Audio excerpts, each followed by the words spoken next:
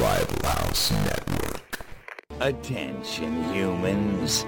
I am Cryptosporidium of the planet Huron. This planet is now a territory of the Huron Empire. Resist this.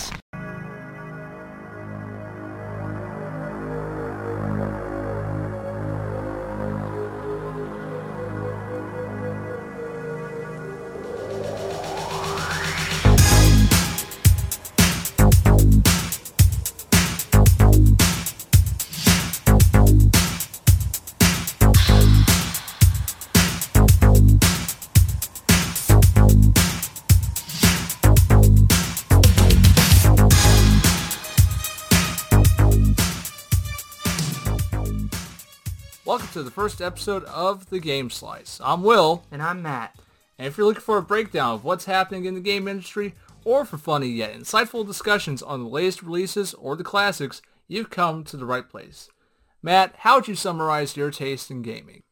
All over the place.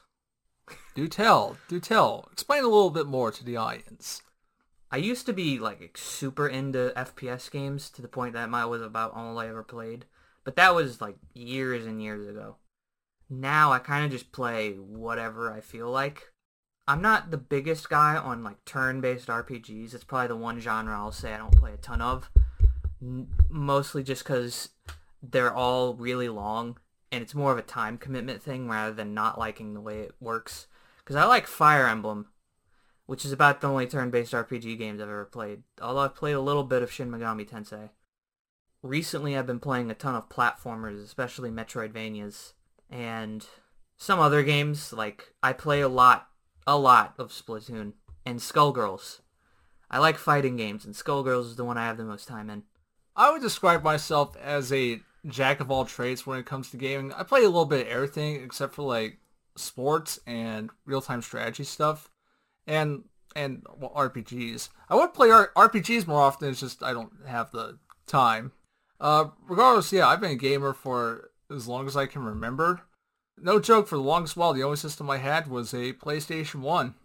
It wasn't until I turned about 12 that I finally got a PS2, then eventually 360, Wii, and so on and so forth. But nevertheless, the amount of games that I've played over the years is daunting, to say the least. But hey, when we were given the opportunity to do this podcast for the Revival House Network, I was like, sure.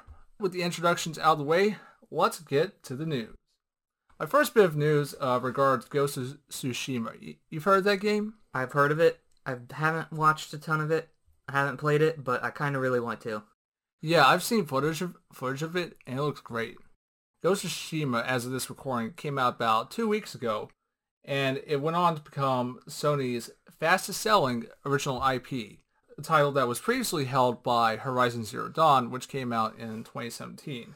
The game sold 2.4 million copies within the first 3 days. Previously, in June, The Last of Us Part 2 became Sony's fastest-selling game just in general, with over 4 million copies sold within the first 3 days. And of course, there was all that controversy and whatnot surrounding The Last of Us Part 2, but we're not going to go into it. But yeah, nevertheless, congrats to Ghost of Tsushima, and yeah, it's definitely a game I've seen footage of, and it looks really, really cool, because I like the approach, because, it's about feudal Japan, and samurais and all that stuff. If you like that so much, why don't you play Sekiro? I ain't got time, Matt. I ain't got time to bleed. Next bit of news, and this is an interesting one, because when I first heard about it, I had to do a double take. Do you remember G4? Yep. For those who don't know, G4 back in the day was his channel all about games. Which used to be a very common thing. Before YouTube rose to prominence, you had sites like IGN and GameSpot for gaming news and whatnot, but there was a time when television seemed like a prominent area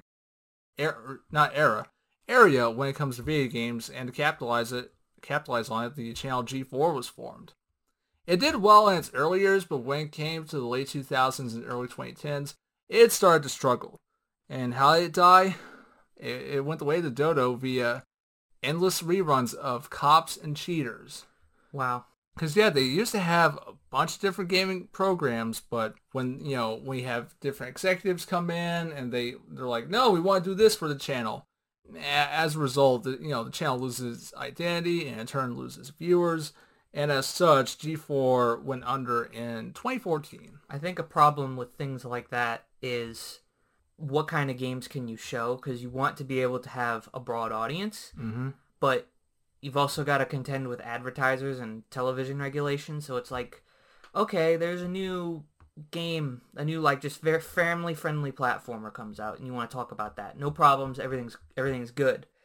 But then, Blood Shoot McGun Sports comes out that's rated M, and you got to try to navigate that.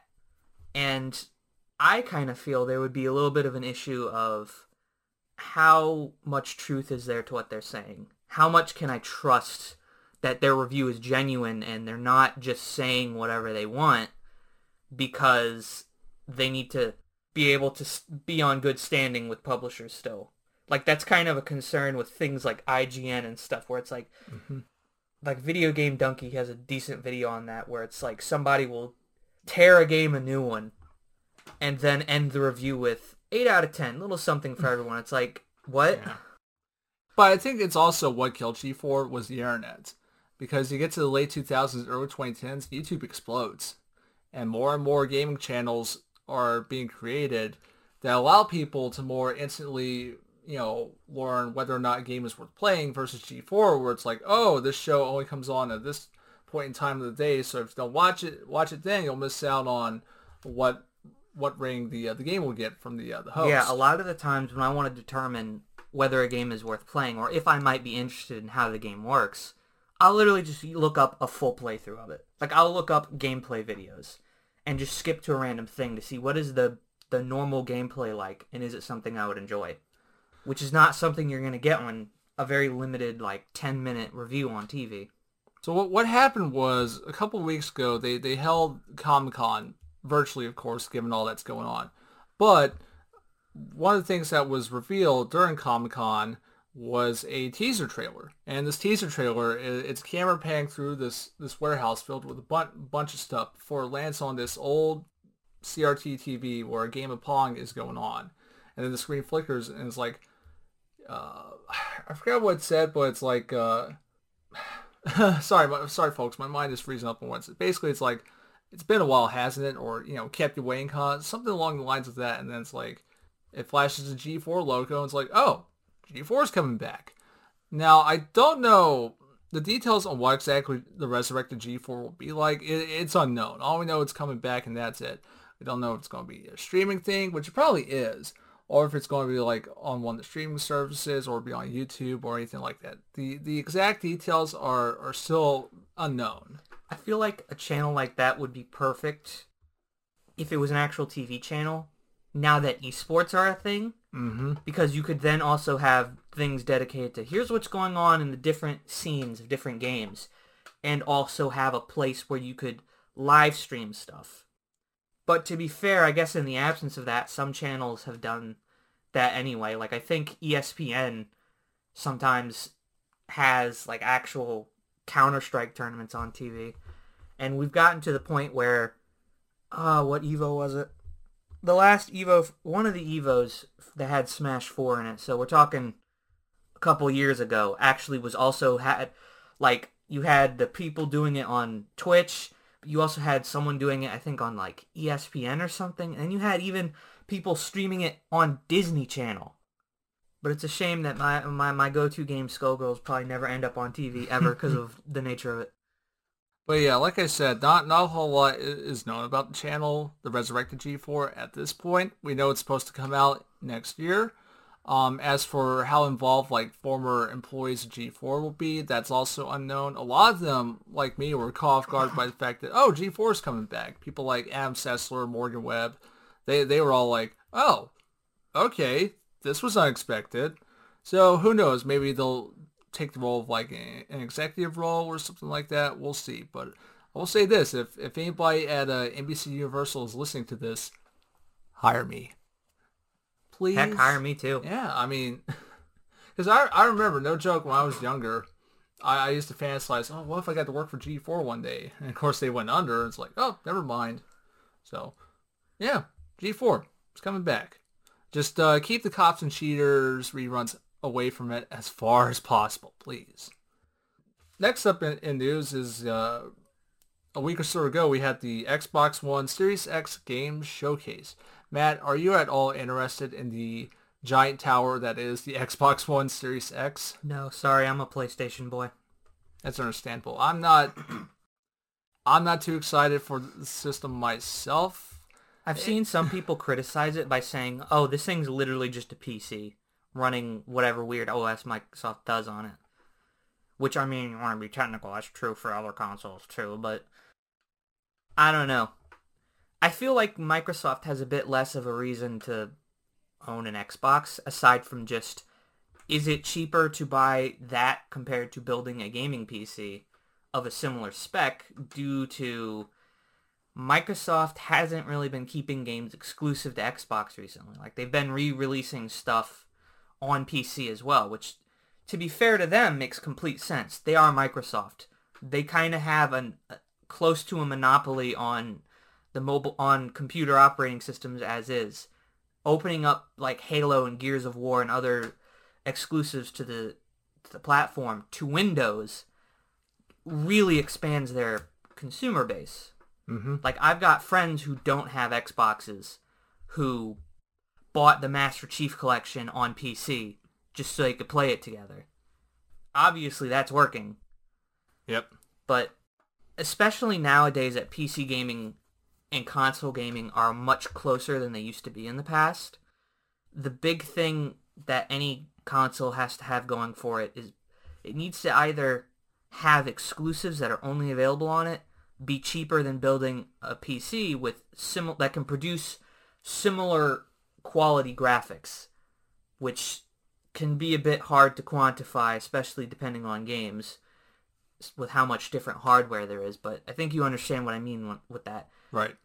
And I had a third point. What was I going to say? So it needs to be have exclusives or be cheaper. Mm-hmm. And if it doesn't have those, then what advantage does it have? That's part of the reason why I'm still kind of a PlayStation guy. They seem to have better exclusives, like my favorite game, Bloodborne. But nevertheless, this showcase was intended to get gamers hyped up for what they can expect with Microsoft's latest console. The big title that was showed off was gameplay footage of Halo Infinite, which is basically a soft reboot of the franchise.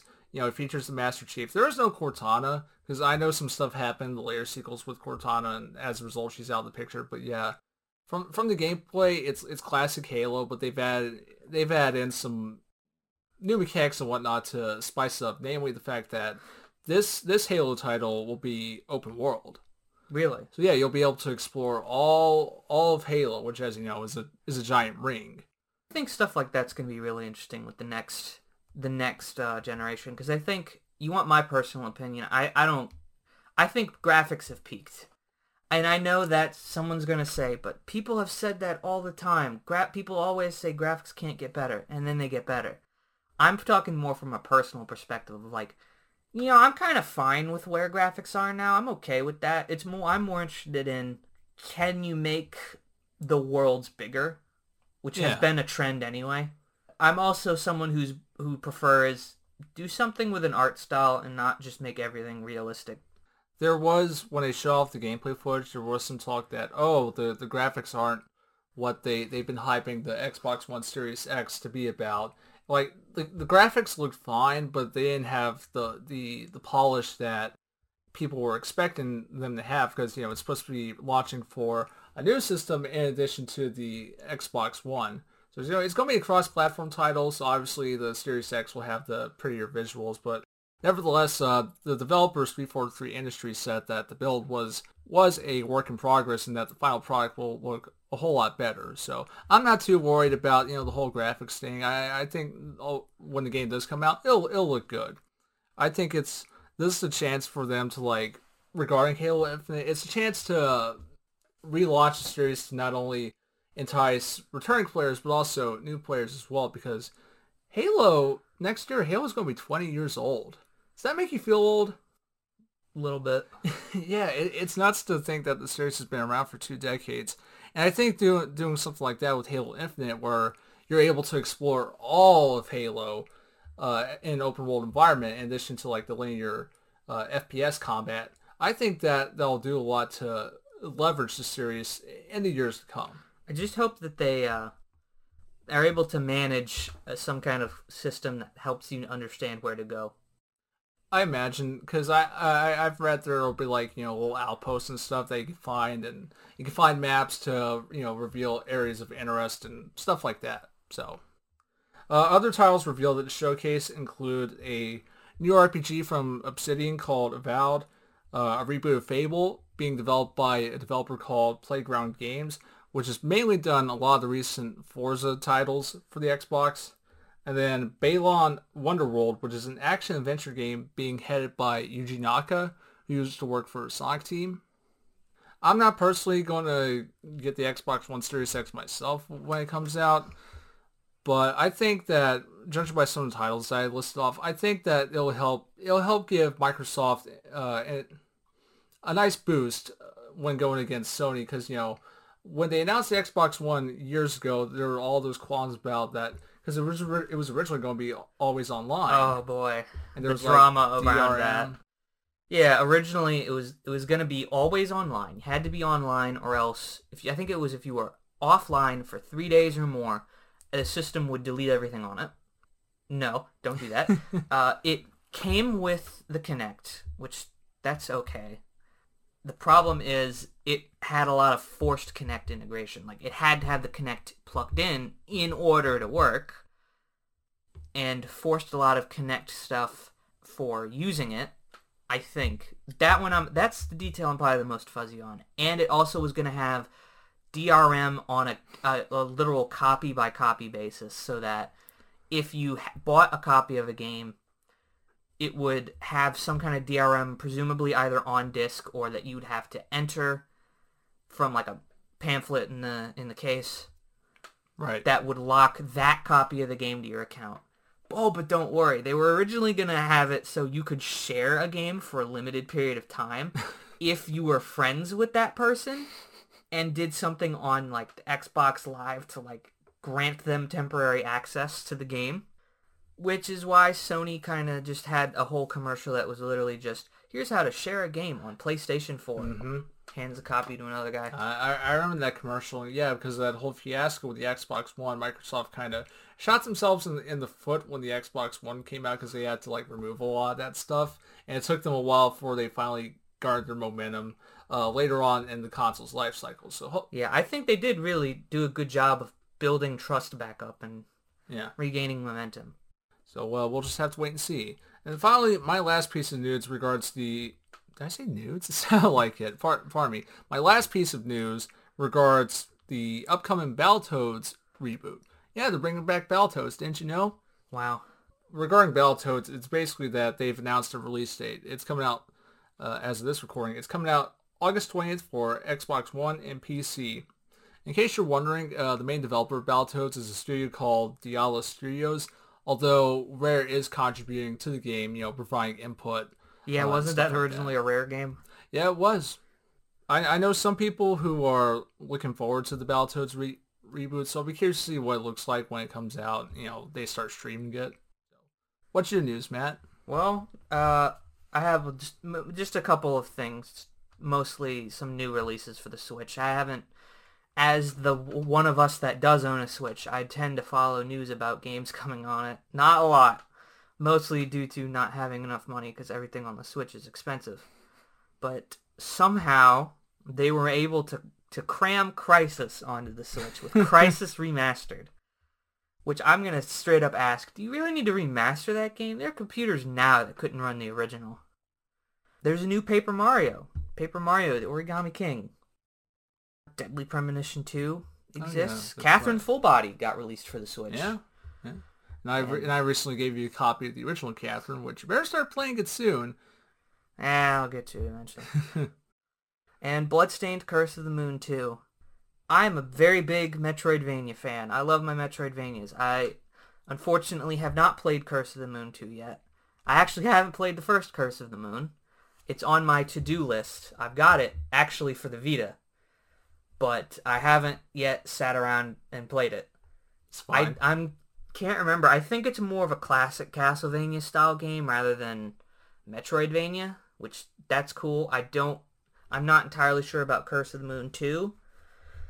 But I did play Bloodstained, Ritual of the Night, on my really low-end PC that can barely do it. But I got a somewhat consistent 35 to 40 frames, kind of. The only downside is apparently the game does not like being less than 60 FPS. Most characters' voices work completely fine, except Miriam's. Her voice gets all weird and crackly, and there's so far not been a fix for it, which means I just kind of have to play with voice acting off, which sucks. Otherwise, It's just massive slowdown on Miriam's lines. Okay. What else? That's about all I've got. Let's see. Some other stuff. Oh, Ninjala. Ninjala came out.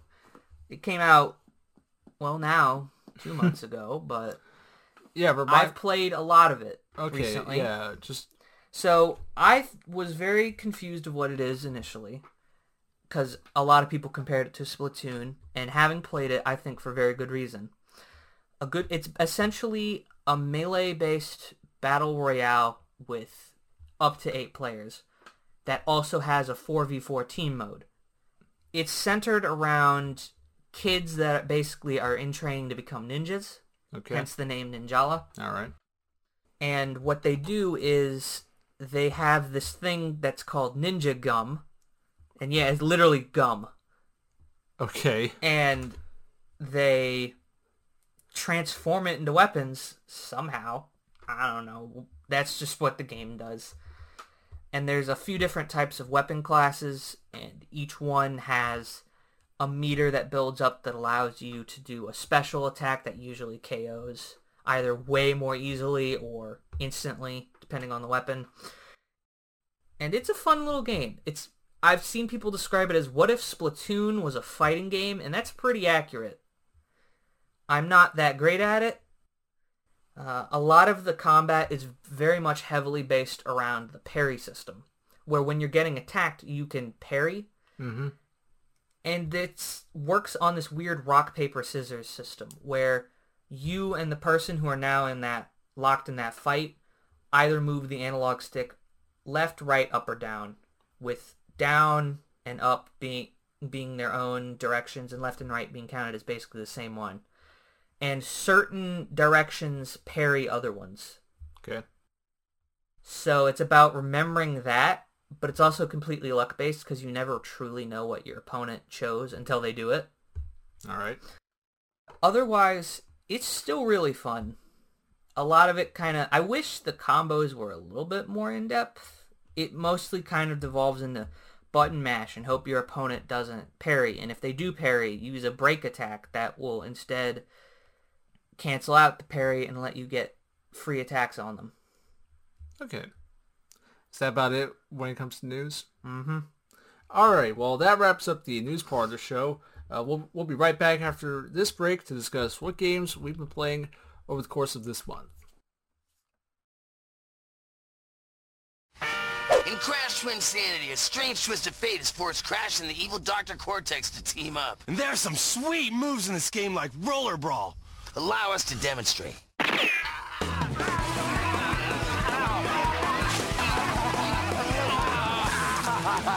Take control of an orange daredevil and evil genius using bone-crushing team moves. Just because they're working together doesn't mean they gotta like it. Something went wrong. Crash Twinsanity, rated E for everyone. And we're back. This is the part of the show where we talk about what games we played over the course of this month. And since Matt kind of involuntarily started the next part by going into detail about Ninjala, I'm going to let him continue on with him discussing what he's been playing over the course of this month. Matt? Well, I've already discussed Ninjala, so let's go to the main game it's compared to, Splatoon 2. I have a lot of hours in Splatoon 2, almost an unhealthy amount. If you aren't aware of what Splatoon 2 is, or the original Splatoon, it's a 8-person team-based shooter, third-person shooter, that's almost impossible to compare to anything else because the way it works is so unique. Like, there's no game that was like Splatoon before Splatoon. There are only games that are like Splatoon. The way it works is you have a variety of different weapons that shoot ink, and the goal of the primary mode of the game is to just cover more of the ground than your opponents with your team's ink. Do note, while you can ink walls, that doesn't count. The algorithm that calculates it doesn't count that. So that's a very early beginner mistake that I fell into a lot.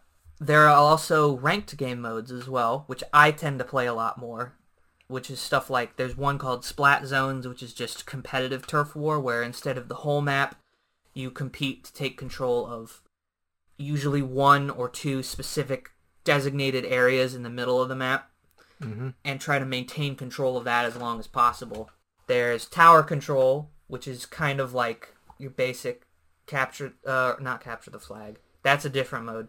It's your basic just tower defense, king of the hill kind of thing, except the tower that you stand on moves, and the goal is to get the tower to move farther on the opponent's side than they can get it to move towards yours. That's currently, it's not my favorite game mode, but it's the one I have the most in. If you've played Splatoon, you'll know what this means. I'm in S+4 in tower control. I ain't X rank, but it ain't nothing to turn away at. Yeah, while I'm thinking about it, do you know exactly how many hours you put into Splatoon 2? No, I would have to look. And even then, Switch doesn't really give you an exact count. The most it'll tell you is just about this many hours. Are we talking hundreds of hours or dozens? Hundreds. And the capture the flag mode is called Rainmaker. Essentially, beginning of the game, in the middle, there's a weapon called the Rainmaker. Goal is capture it, move it closer to the opponent's goal or on the opponent's goal before your opponent can. It also functions as a weapon, a very slow weapon, but one that when it fires has big splash radius, splash damage. But otherwise, you need to be very coordinated about protecting the person who's got the Rainmaker. And the last competitive mode is Clam Blitz, which is clams randomly spawn around the map. Okay. The goal is both teams have a basket. You want to get a specific clam, like a super clam, I think it's called, or something like that, that will break the barrier for the opponent's basket and get 100 points in. Note, clams do not equal one clam to 1 point. I think they're like 2, 3, or 4, or 5 points per clam. But the goal is get 100 points for your opponent does, or just rack up the most within the time frame. There's also a cooperative mode called Salmon Run, which is about, in Splatoon, all of the characters are squids and octopus people. Yeah. So you're fighting fish people to destroy, they're called salmonids, and they're also, and the big ones are called boss salmonids, because they're supposed to be salmon. Right. And the boss salmonids will drop golden eggs. Goal is get as many golden eggs as possible, at the very least whatever your quota is, which changes based on your rank. And you grab the eggs, take them to a designated basket, and drop them in. So I love Splatoon 2. And we just got announced 3 more Splatfests, first one happening this month. I'm very happy about that. That's the main selling point to Splatoon 2, is that it has events called Splatfests, where everybody who plays the game picks one of 2 teams that compete against each other in 3 categories. Who has the most votes? Who's the most popular team, as you would expect. And 2 game modes. There's casual mode. Well, this isn't the most accurate way, but there's casual and then like competitive kind of, or pro. So who gets the most points based on, how many wins each team gets in the casual mode and the pro mode. And whoever has best 2 out of 3 basically to see who wins. And it's great because it's all of the maps have their own special unique variations where the ink changes. The ink gets little shiny little metal bits in it that makes it look cooler. The stages are all in daytime in the main game, but during a Splatfest, it's like you can see them all at night. Is there anything you don't like about Splatoon 2? Yeah, any problems, flaws? Online's not the best, but that's just true for Nintendo Switch Online anyway. Anybody who knows who's played Splatoon 2 knows what it's like to just be in a lobby and get failed to connect to other consoles. A connection error has occurred. If you had to give this game a score, X out of 10, what would it be? Probably an 8 or a 9 out of 10. Maybe closer to an 8.5. Okay. Because it's very unique. There's nothing like it. And what I do like is they don't really emphasize a ton on being better. Like they'll give you a point rating based on how much ink how much turf you inked at the end of the game, but it's like they don't really focus on a lot of the stuff a lot of competitive games. Like the first game actually told you how many kills you got and how many times you got killed. This one doesn't. It only tells you how many specials you used and how many kills you got. And I do like that there is, in the main Turf War game mode, there's a background mechanic where the game actually calculates how well you are doing without telling you and matches you to similarly ranked people. So it's like, if you just started out and you don't know what you're doing, you're not going to go up against old S+4 over here, going to destroy you in a heartbeat. You get matched with people of similar skill level. I mean, it's not the most accurate ranking system in the world, but it's better than not having one at all. And I think generally gets on the mark, because most of the time I feel like I am competing against people on my skill level rather than either someone way above me or way below me. So what would you say is superior, Splatoon 2 or Team Fortress 2? What is the Currently, superior Splatoon 2. Okay. I used to love Team Fortress 2. That game's been done dirty by a lot of things. More importantly, when are you going to get a job for Nintendo, specifically the part of Nintendo that develops Splatoon? God, I wish. No, they actually are the same team that does Animal Crossing. There you go. So, I think one of the reasons why we might now be getting more Splatfest is because Animal Crossing's dev time is done. It's released. What else have you played recently? So, I said I really love my Metroidvanias. Yeah. Recently, I've been going back through the Shantae games. I haven't really played a ton of Seven Sirens. It is on my to play list. I have it. I just have not. I've only barely played it. And when I do play it, I'm so not far into the game. I'll probably just restart. Seven Sirens is the most recent one, right? Yes, most recent one. Okay. Some people have critiqued Seven Sirens for being a bit too simple. When they rebooted it, kind of, sort of, it's really confusing whether Half Genie Hero is a reboot or a sequel or whatever. Yeah. It's probably better to just consider it a reboot. They simplified some things down a little bit, but still enough that it feels like a fully fleshed out game. It feels a bit more simplified in Seven Sirens because, remember when this game first came out, it was exclusive to Apple Arcade. What? Yeah. It was an Apple Arcade game. So it was an iPhone game before it released on consoles. Okay. Whatever floats their boat. But, and it's a little bit of a precedent for that, because Shantae, the sequel to Shantae, Risky's Revenge, actually did get put on phones. It did get an iPhone version. Right. So yeah, I've been replaying through them. I've played Half Genie Hero only a couple times, but I've played the third game in the series, Shantae and the Pirate's Curse, a ton. I love that game. It was my first Shantae game, and I play it a ton. Have you ever played the original? Yes, I have it for the Virtual Console on the 3DS. That's what I was getting in. I was about to talk about. Since I have the entire series, I've been playing through the entire series. Which I played the original Shantae, which is not very long. It is a short game. How short? About 4 or 5 hours. Okay. Not particularly short back then. Right. But also remember, they did a couple things wrong with the first one. Like, for example, it was a Game Boy Color game that came out in 2002, a year after the Game Boy Advance came out. But I think that might have just been they were kind of already on that system. It's what they knew. And they maybe couldn't get a hold of a Game Boy Advance dev kit. Because they had released other Game Boy Color games.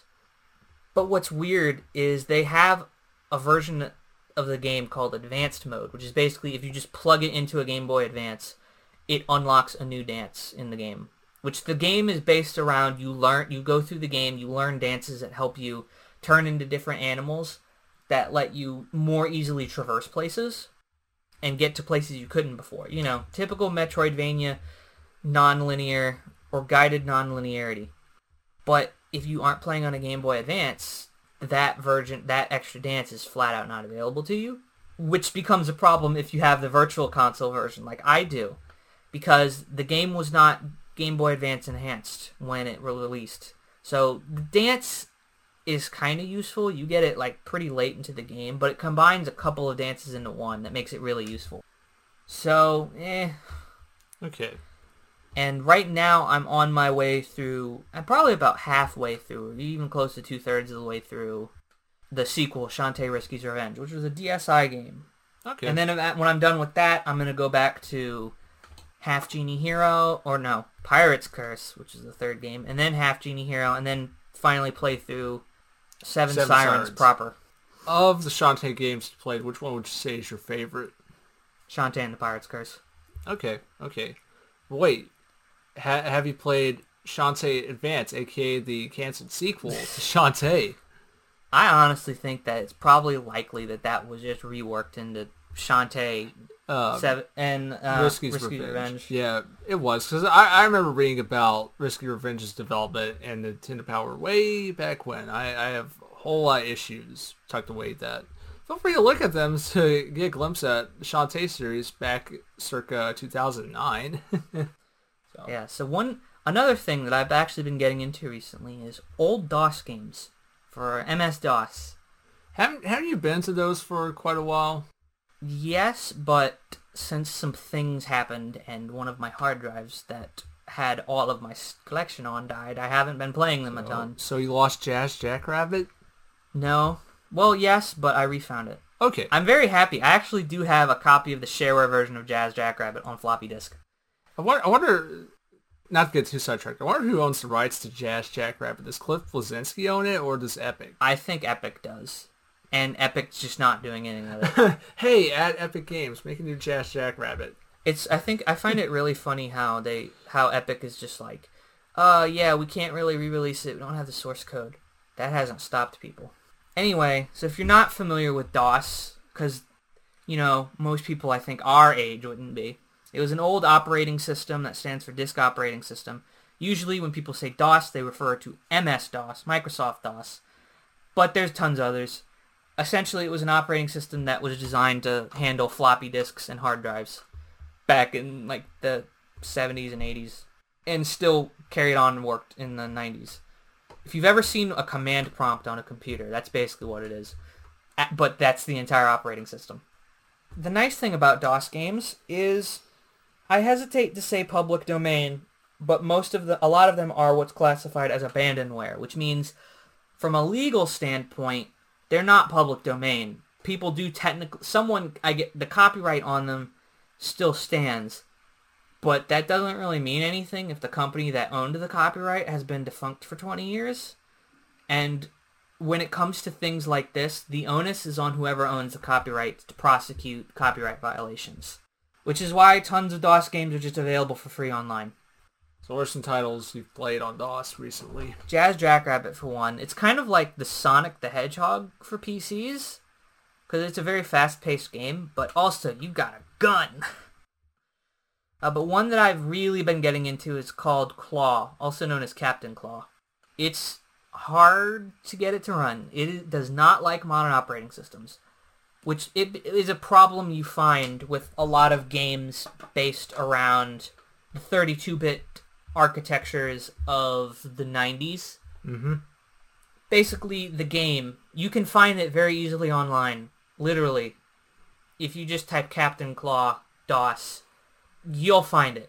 I can't really tell you where, due to legal concerns, which is why I also technically have to say, but track down a CD or DVD copy of it, which is very expensive.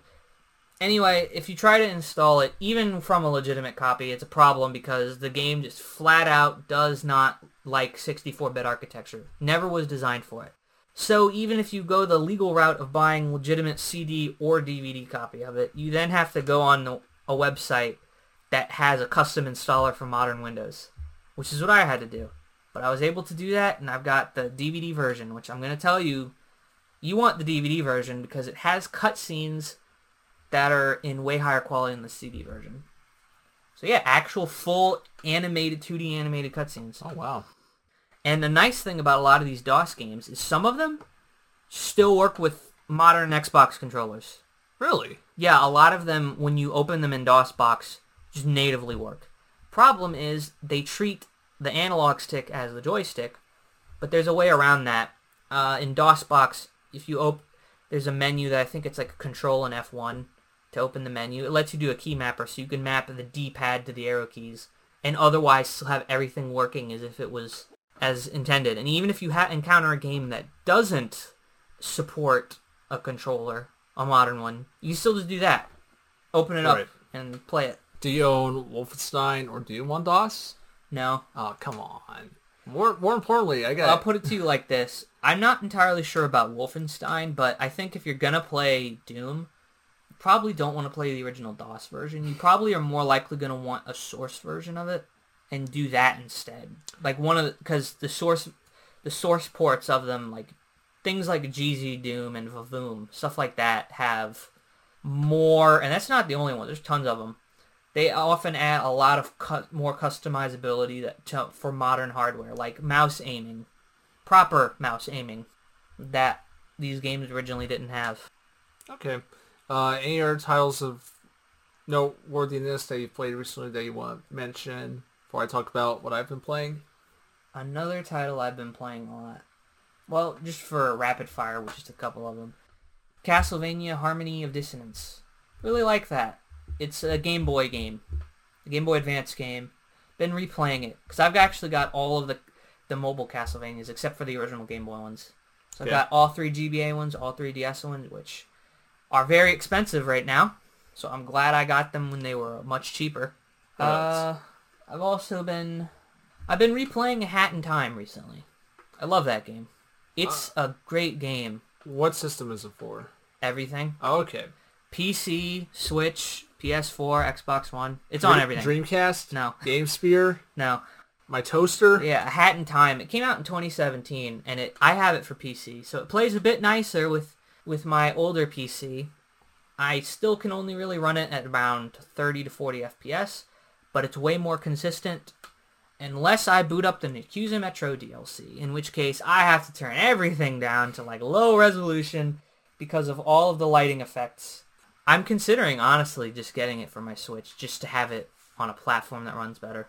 Alrighty, well, now time for me to talk about what all I've been playing over the course of this month. And I'd say the general theme of the stuff that I've played is that they're titles that are owned by Naughty Dog, or they used to be owned by Naughty Dog. So I'm starting with Crash Bandicoot 3 for the PlayStation 1, and now technically PS4, Xbox One, and Switch because of the Insane Trilogy. Nevertheless, Crash Bandicoot 3, it's a great platformer. It's basically Crash Bandicoot 2, but with some new stuff added in, and also time travel, because the hook of this is that, Cortex, he failed once again. So this time, when he fails, the second time, parts of his satellite crash land on island, and that awakens Uka Uka, who is Aku's evil twin. And in turn, Cortex pleads for Uka Uka to give him assistance. So he does, in the form of a time dimension hopping fellow named Entropy. So once Aku Aku realizes there's a great disturbance and that Uka Uka has been awakened, Crash and Coco set out on a journey across time in the past, present, and future to gather the crystals, gather all the relics, gather the gems, in an effort to stop Cortex, Uka Uka, and Entropy from taking over the world. Nothing new if you played any of the Crash Bandicoot games, but where Crash Bandicoot is best at is its gameplay. It's classic 2.5D platforming. I like the varied locations. You go from ancient Egypt to medieval times to ancient China to 1950s America, where you're on a hot rod and you're racing against other racers in order to get first place. There's a lot of variety to Crash Bandicoot 3, which I appreciate. It's got a nice balance of traditional platforming as well as vehicular bits. And I will say that, and I'll say this, but even the water levels where you're underwater and you're navigating through, you're spinning at sharks and all that, the underwater levels are actually pretty fun. Because, Most people can't stand water levels, but this is one of the few times where the water levels are actually fun. I would say this is definitely the easiest of the original trilogy because you get new abilities from defeating bosses. So you get a double jump, you get a rapid fire spin where if you rapidly press square, Crash, will spin fast, which is useful because you can use it to glide over chunks of levels. You also get a fruit bazooka for taking out enemies at distance. And a lot of this stuff would be reused in Wrath of Cortex. So I definitely argue it is the easiest of the three. But then again, it's like Naughty Dog has come this far, and it's like at that point they knew like, oh yeah, we know how to make a Crash Bandicoot game. But I'd say where the challenge really comes is through the time trials, because after you beat the five levels of an area and then defeat the boss, you can go back and replay those levels, not to just gather the colored gems or box gems, but to also complete a time trial where the goal is to beat the level as fast as possible. I definitely recommend holding off on those until after you defeat the final boss and unlock the speed shoes, because with the speed shoes, you have a stronger chance at getting the gold or platinum relics when you do the time trials for each level. But other than that, I'd still say Crash 3 is a solid sequel. Of the three games, Crash Bandicoot 2 is still my favorite. It's a great sequel and just a great game in its own right, but Crash Bandicoot 3 is a solid follow-up. And then we get to the post-Naughty Dog Crash Bandicoot games with Crash Twinsanity. Now, Matt, you have a bit of a personal history with Crash Twinsanity, right? Yeah, I gave you my copy of it. So yes. I have played it a bit before, and I have been replaying it with another copy. Okay. It's short. Yeah, it's short. Let me get into it. I've heard a lot of mixed thoughts on Crash Twinsanity over the years from different people and forums and whatnot, so when I came into it, I was going in blind. I was basically a quote-unquote Crash Twinsanity virgin, if you will. So when I played it and I finished, it was like, wow, there are a lot of great ideas in this game, but it feels haphazardly strung together. And when I looked into the history of the game, it's like, oh, well, that explains a lot. So the idea is that Crash and Cortex have to team up to stop the evil twins, which are these interdimensional birds, the result of a freak accident caused by Cortex when he was a kid. Roll with it, folks. It's a video game. But yeah, Crash and Cortex have to temporarily team up to stop the evil twins. And, the first three games definitely had a cartoony approach, but this game, it runs wild with it. It's like, because there's a lot of slapstick yaks involving Crash and Cortex, especially Cortex, who's the butt of many jokes and pratfalls. And the game is fourth wall as hell, because the number of times that they break the fourth wall and reference other games and, the logic behind certain mechanics, it's like, I like this. I like this approach. It's definitely more, I'd say, in line with Ren and Stimpy, Animaniacs, stuff like that, but I like it. And yeah, it's funny because like late in the game, there's like a brief cameo from Spyro, if you remember. Was there? Yeah, there is. He's when I get to the Evil Twins treasure room, the other Crash villains are there about to steal it, but then Spyro comes out of nowhere and inflames them. Yeah, I haven't gotten that far yet. Okay. But also what sets Crash Twinsanity apart from its predecessors is that instead of being a 2.5D platformer, it's a full-fledged 3D platformer that mixes linearity with sandbox environments. Because they travel in new locations, and most of those locations you're allowed to explore and look for hidden secrets in the form of gems. And I definitely say I like the optional gem challenges because they make good use of the platforming and puzzle solving, and some of the later ones get quite tricky, but when you pull it off and you get that gem, it feels satisfying.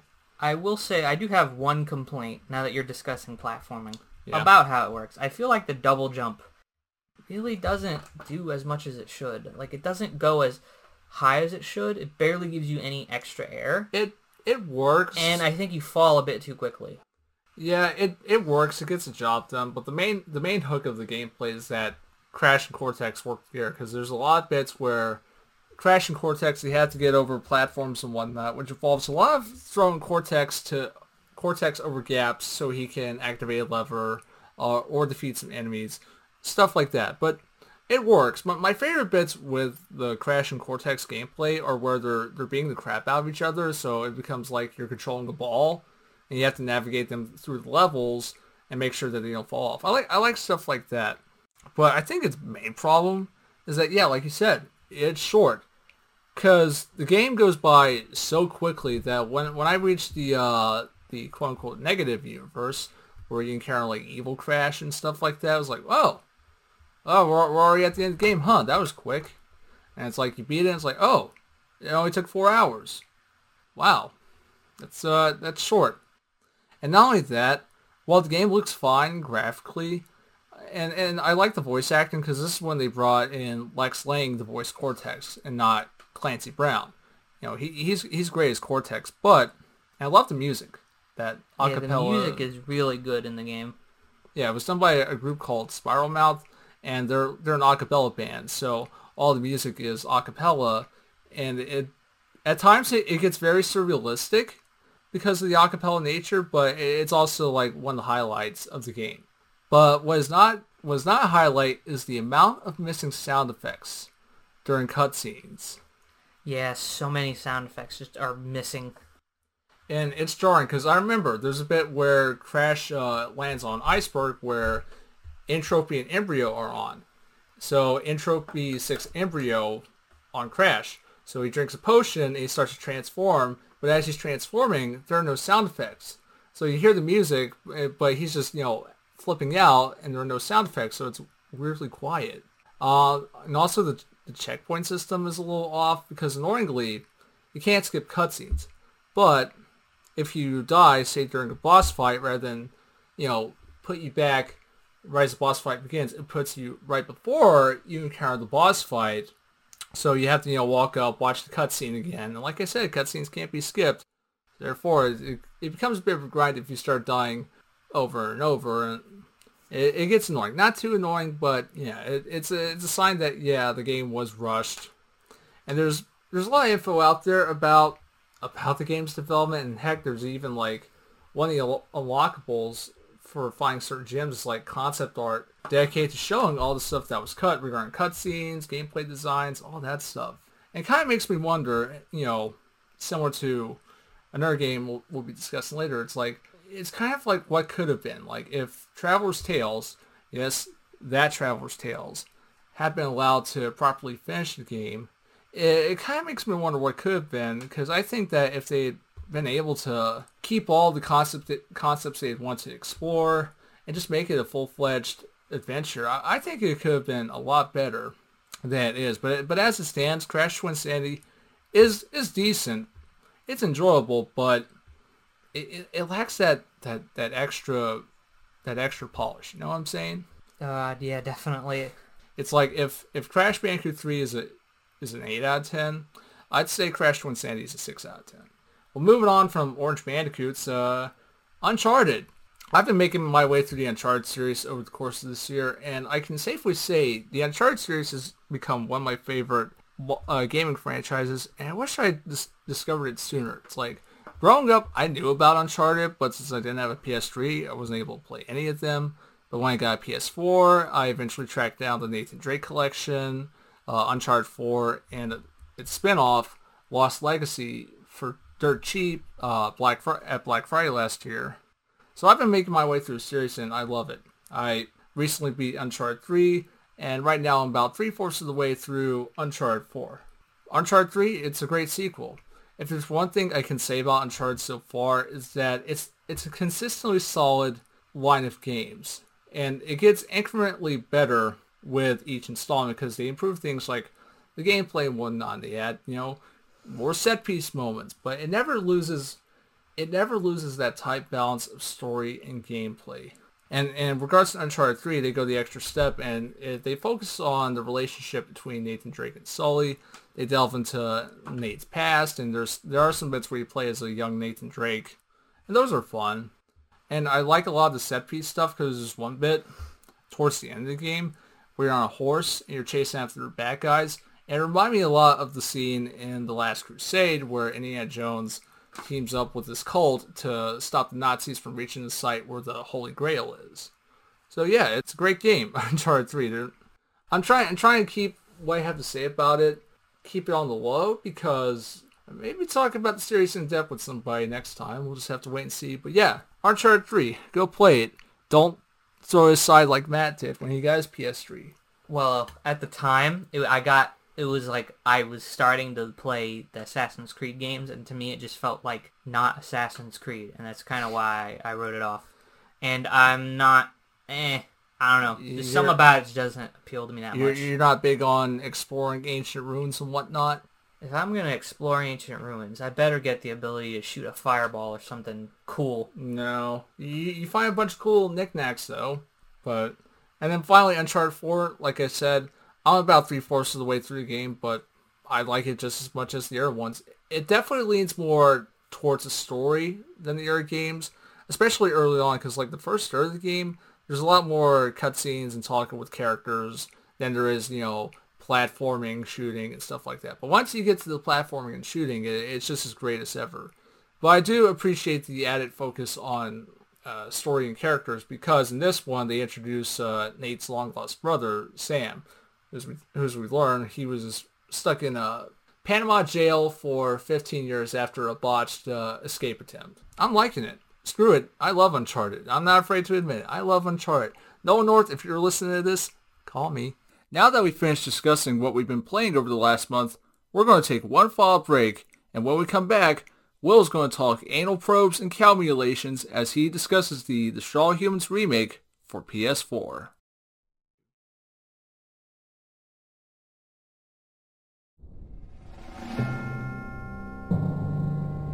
Good evening, my fellow Americans. In recent days, rumors have run rampant of flying saucers, alien invaders from other worlds. The truth is, America has been attacked.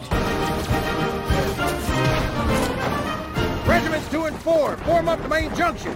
1 and 3, take the flank. Charge!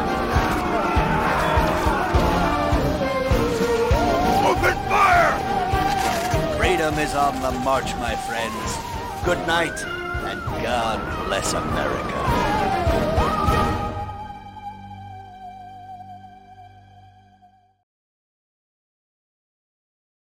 And we're back. Before I discuss the remake, I think it's necessary to give a little backstory on my history with the series, as I am a huge fan of Straw Humans. When I was young, I used to collect old gaming magazines from thrift stores or flea markets our family went to. And in one of the issues I acquired, there was a full-page ad for this game called Straw Humans. The image of the pissed-off alien staring at me with mayhem and destruction unfolding in the background piqued the interest of my 14-year-old self. I adored science fiction, and seeing that ad got me more than curious about what Straw Humans was. Eventually, I acquired the first 2 games for PS2 and was hooked. I couldn't get enough of the manic mayhem Crypto unleashed, and the game's skewering of the 50s and 60s had me laughing, even if I didn't understand most of the humor back then. I loved the games for their unique premise. When I found out there were 2 more sequels, one for the Wii and one for the 360, I knew I had to get those too. At the time, I didn't have much access to the internet, so I had little knowledge of the reputation of the later sequels, which had averages of 50 and 30 on Metacritic. I put a lot of time into Big Wooly Unleashed, the one for the Wii, and Path of the Furon, the 360 entry. No joke, I got an Xbox 360 for Christmas simply because I wanted to play Path of the Furon, which at that point was 3 years old since I got my 360 in 2011. Because I didn't have much access to income, I played the Straw Humans games ad nauseum. But as I got older and my gaming taste expanded, I moved away from the series and on to other great games. I enjoyed Straw Humans, but as I got older, I realized there was no way the series was ever going to return. Keep in mind, I first learned about Straw Humans in about 2010-2011, so at that point it had been 2 to 3 years since the last game, Path of the Furon, which, suffice to say, was not received nicely by the critics at all. When Nordic Games acquired it and several other properties during THQ's bankruptcy, I slightly hoped that they'd do something with the franchise, but I was fine if they didn't. Fast forward to 2019, or more specifically 2018. The year before they announced Straw Humans was coming back, I wrote a series retrospective on the series and published it on my website, Gamer Guys Reviews. It was fun going through all the games after so long, but I also realized by then that the later entries weren't quite up to par with the first 2 games. They had good ideas, but haphazard execution. And regarding the humor, well, instead of it being witty and smart, it relied a bit too much on obvious references. Case in point, in Big Wooly Unleashed, one of the levels you visit is called Fantasy Atoll. Get it? It's Fantasy Island, but it's an atoll. And then Path of the Furon goes even further with a lot of obvious lampoons like, here's Sonny and Cher, but Sammy and Fair. Here's John Saxon, but his name is Saxon. And here's actor Bolo Young, but this character is called Rolo. And did I forget to mention when you're in the China level that a lot of the characters like to pronounce Rolo's name as Roro? Yeah, let that sink in. Needless to say, even though I realized that the later entries weren't quite as good as the first 2 games, I nevertheless realized that they had their moments. But at the same time, I also realized that they had a lot of shortcomings, especially Path of the Furon. Needless to say, teenage me was a lot more forgiving of the technical issues that plague Path of the Furon. But 20-something-year-old me now is like, ugh, look at all these glitches. There's so many glitches in here, it gives a Bethesda game a run for its money. And it's clearly an indicator that, yeah, both these games just needed more time in the oven. Ironically, Path of the Furon ends with protagonist Crypto telling Pox, see you in 10 years. That game came out in 2008, although if you want to get technical, the 360 version came out in 2008, but the PS3 port, which only released in Europe and Australia, it came out in 2009. Nevertheless, nearly a decade after Crypto uttered those words, THQ Nordic dropped a trailer at E3 2019. And in that trailer, a throng of humans were hypnotized to come to a drive-in, where a gray alien hypnotized the masses with the power of Rammstein's Ik Will before vaporizing them. The straw of humans was back. Needless to say, I may or may not have screamed like a little girl after seeing that trailer, but oh my god, I was hyped. THQ Nordic did the unthinkable and brought back the straw of humans. I fervently followed the remake's development, and 2 months before its release, I pre-ordered the DNA Collector's Edition. Money well spent, if you ask me.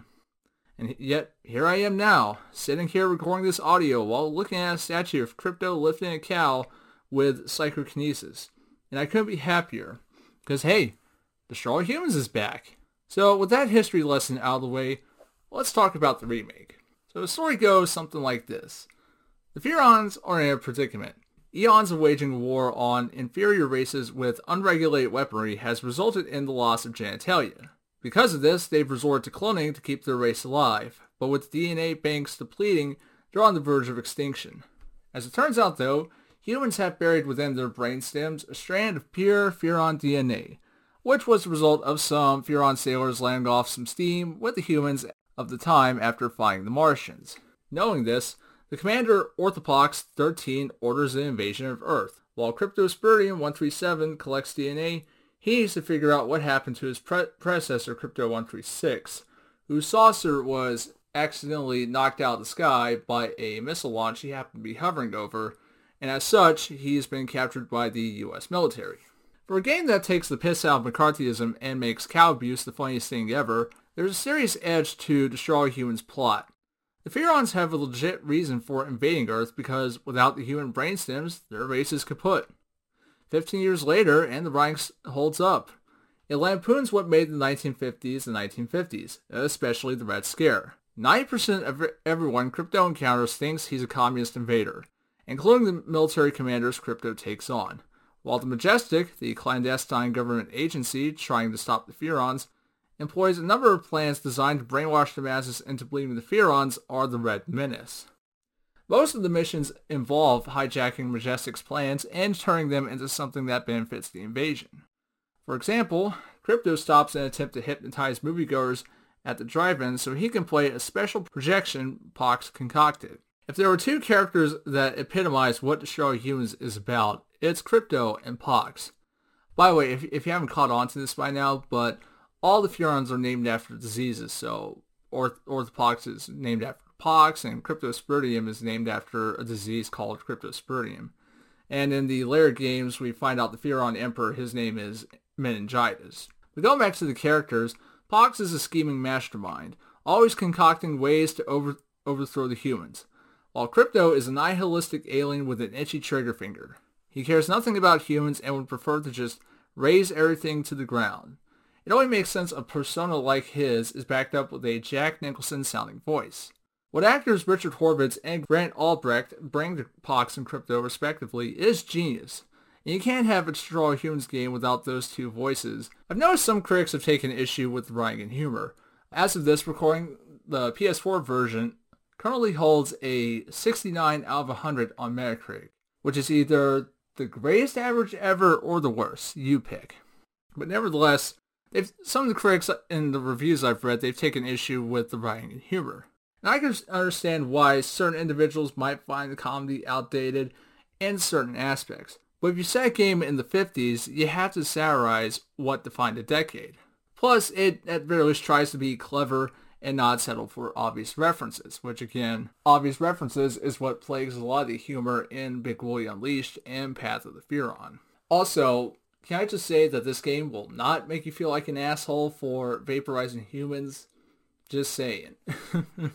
Crypto's voice is iconic. The fact some reviewers find it irritating is something I take issue with. I mean, it's like, without that Jack Nicholson sounding voice, it's like, he's just an everyday alien invader. Without it, it's just, that voice is a defining aspect of Crypto, so to not have it would be wrong.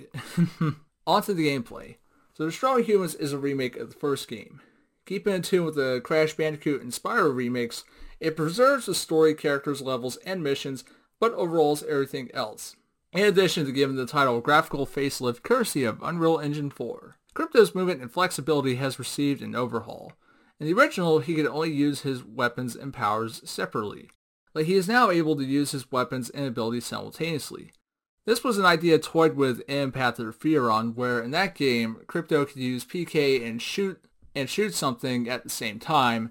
Plus, he could use his mental lock as an improvised lock-on for locking on the foes and whatnot. But whereas in that game, that was something they kind of toyed with streamlined controls, and this remake, the streamlining has been amped up to 11. Mental abilities now require just button presses or pressing certain spots on the D-pad to activate them. Admittedly, using PK for the first time was a little off-putting. Instead of pressing the trigger and then a button to throw, like in prior games, you press R1 to grab something and then hold R1 to throw it, or tap the button to drop the item. Getting used to the streamlined controls takes some adjusting, but it isn't long before you're lifting cops into the air while shooting civilians with the Zap-O-Matic.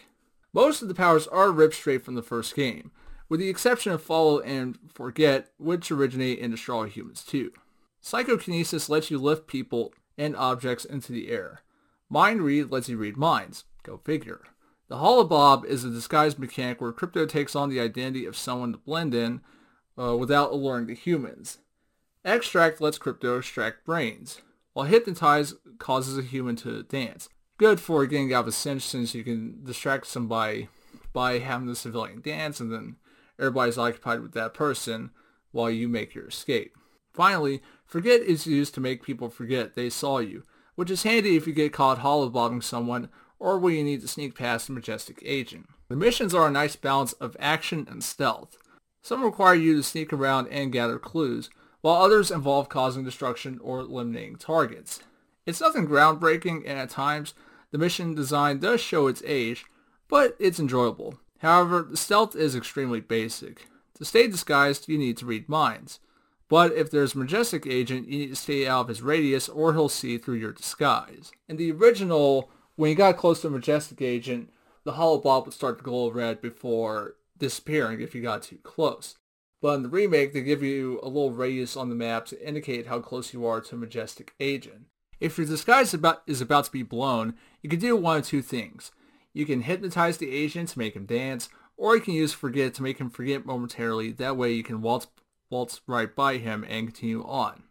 In the original, to get by majestic agents, my go-to method was you use PK and just tap triangle to make them fall over. Then you can just walk on by, because when they're falling over and on the ground, you don't have to worry about the holobob disabling. You'll also have to keep a lookout for EMP mines. In the original, those just disabled Crypto's weapons momentarily.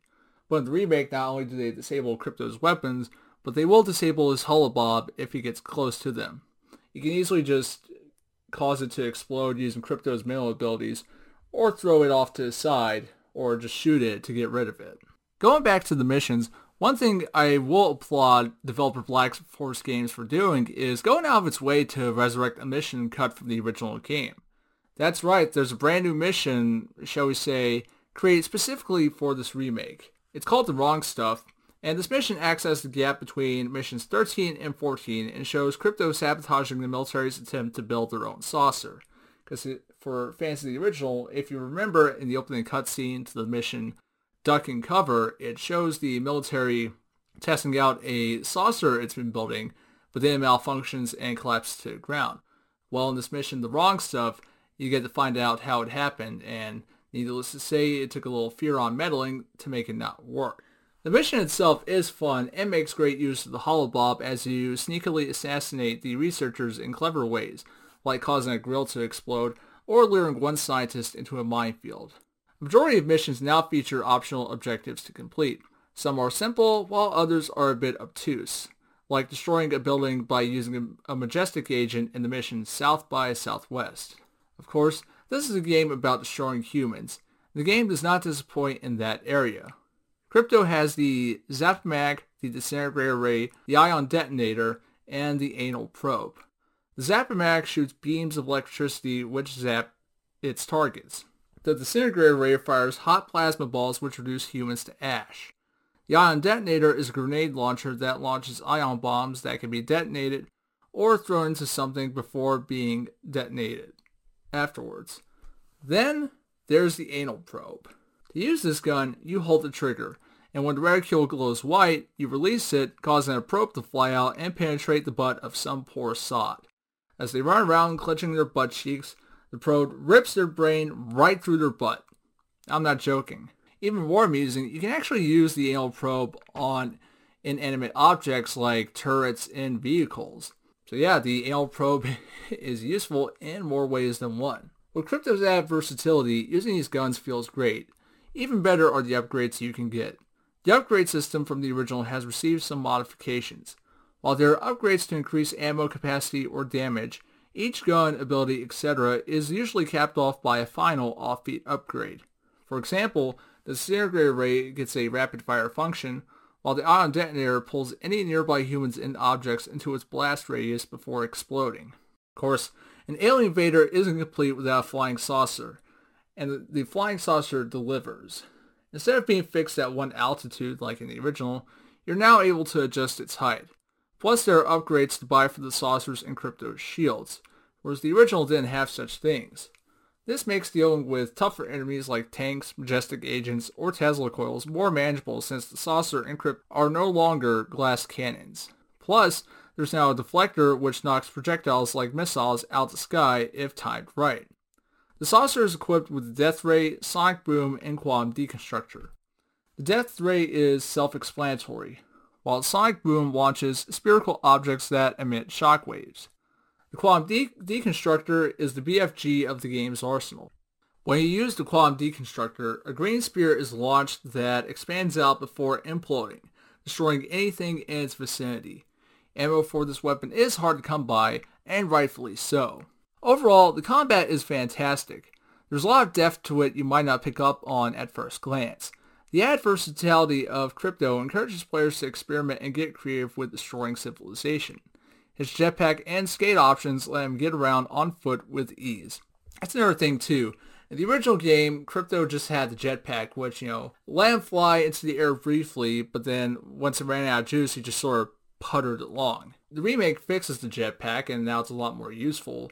But there's two new mobility options added, Dash and Skate. Dash lets Crypto evade gunfire and so on and so forth, but if you hold Dash, that triggers Skate, which is basically a virtual hoverboard for Crypto to ride on that allows him to get around town much quicker and faster than with something like, say, the jetpack. And when you get that thing fully upgraded, man is it very useful, to say the least. Terrorizing the masses will attract law enforcement and more as the alert level raises. The enemies are competent, to say the least. They have a few new tricks up their sleeve. For example, soldiers will now throw grenades and wield rocket launchers in addition to rifles. Majestic agents start with a pistol and Thompson submachine gun, but in later stages they start rocking plasma pistols and rapid-firing plasma guns. They can also throw EMP grenades as well to temporarily disable Crypto's weapons. Enemies will overwhelm you with their numbers if you're not careful, so the added challenge is welcome. The original Destroy All Humans was a weird mishmash of linear and open-world gameplay. While you progress through the story in a linear fashion, there were parts where you were required to collect a certain amount of DNA before progressing, resulting in some unnecessary stopgaps. Plus, aside from annihilating everything, there wasn't much of a reason to explore the levels. There were challenges, but they were generic. Kill a few farmers, go through these checkpoints, destroy X number of buildings. You get the idea. While the remake retains the style of linear progression with sandbox gameplay, the pacing is stronger and more focused. New weapons, abilities, and upgrades are unlocked at a reasonable pace, and you don't have to worry about collecting X amount of DNA before continuing the story. Mission difficulty is now rated by flame symbols, with 1 indicating easy while 3 being difficult. Disappointingly, no side missions were added, but the challenges did receive a tremendous improvement. Each challenge is now accompanied by a scoring system, and they are split in one of 4 categories: Race, Armageddon, Abduction, and Rampage. Race has you chasing after a probe, collecting DNA to maintain speed with it. Armageddon involves annihilating everything within the time limit. Abduction sees Crypto gathering items for Pock's study, while Rampage is about killing waves of a particular thing within the time limit. The higher the ranking, the more DNA you earn. The changes and refinements made to Destroy Humans gameplay were for the better. It feels more satisfying than before. The missions are mostly fun, though the stealth-based ones do show their age, but at the very least, the redesigned boss fights are superb. They're frantic, challenging affairs, and are satisfying to take on. Plus, if you missed any optional objectives, there is now a replay mission option on the mothership which lets you go back and play them. That's another thing too. The mothership acts as the hub of the game. From there, you can choose an invasion site to visit, you can buy upgrades, and you can check out the in-game archives to look at concept art, lore in the game's world, stuff like that. Destroy All Humans isn't terribly long either. The original game took about 4 to 5 hours to complete, but with the added content like the new mission and the revamped challenges, the runtime has been beefed up a little bit to about 7 to 9 hours, within that range. Visually, the game looks great. It's quite a stark contrast to jump from the, at the time, decent PS2 visuals to this. Environments are detailed, and though they are small by today's standards, they feel more lived in. You'll notice people going about their business and not just aimlessly walking or driving around.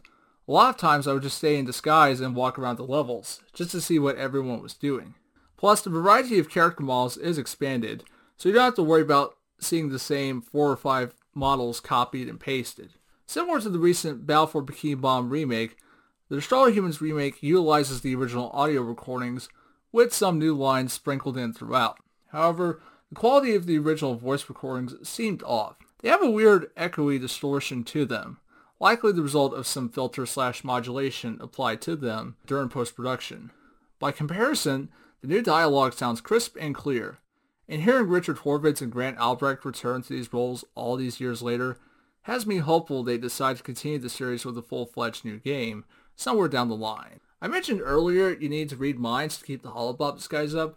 We'll get ready to hear the same handful of thoughts repeated ad nauseum. Though the lines are amusing, I wish they had recorded more new lines for this remake. There are some, but not many. Also, I encountered a weird audio bug where the music wouldn't play when revisiting a level, but after I completed a challenge, the music would kick on. Speaking of, the music remains excellent. Gary Scheinman's compositions remain phenomenal to listen to, and he captures the spirit of music from 1950s science fiction perfectly. The alert music only heightens the pure anarchic terror of Crypto. Destroy All Humans is a fantastic remake, in case you couldn't tell, It's as funny and witty as ever, and the antics of Crypto and Pox never cease to leave a smile on my face. Yet, where it shines is in the gameplay. While the missions get the job done, the mechanics are improved and taken to the next level. It lacks the depth and complexity of modern open-world games, but where Destroy Humans excels is in its chaotic action. It leaves me hopeful for the series' future. While critical reception is mixed, reactions from gamers is overwhelmingly positive, and chances are we may see a remake of the second game, which in of itself was a huge improvement over the first title. Yet, the series' future is up to THQ Nordic, but my hope is to one day see a full-fledged new entry. A remake of Destroy Humans 2 would be amazing, but it's best to not touch Big Whale Unleashed or Path of the Furon. I doubt anyone wants to see the one-time Pox build a double entendre restaurant get remade, nor the time Crypto learned Kung Fu Time Stop from a Furon. Yes, that did happen. Either way, I'm just glad the series is back. Destroy All Humans gets 4 anal probes out of 5. This marks the end of the first episode of the Game Slice. We hope you enjoyed it. For updates on what Revival House does next, follow them on Facebook, Twitter, or Instagram. And if you want more of the Game Slice, subscribe to Revival House on YouTube or follow any of the links to their podcasting accounts in the description below. And of course, if you want to check out more of what Matt and I do, follow our YouTube channel, Will and Matt's Excellent Podcast. And if you want to see more of what I do, check out my website, Gamer Guys Reviews, at gamerguysreviews.com. That was the first episode of the Game Slice, and remember, Don't get mad, get sadistic.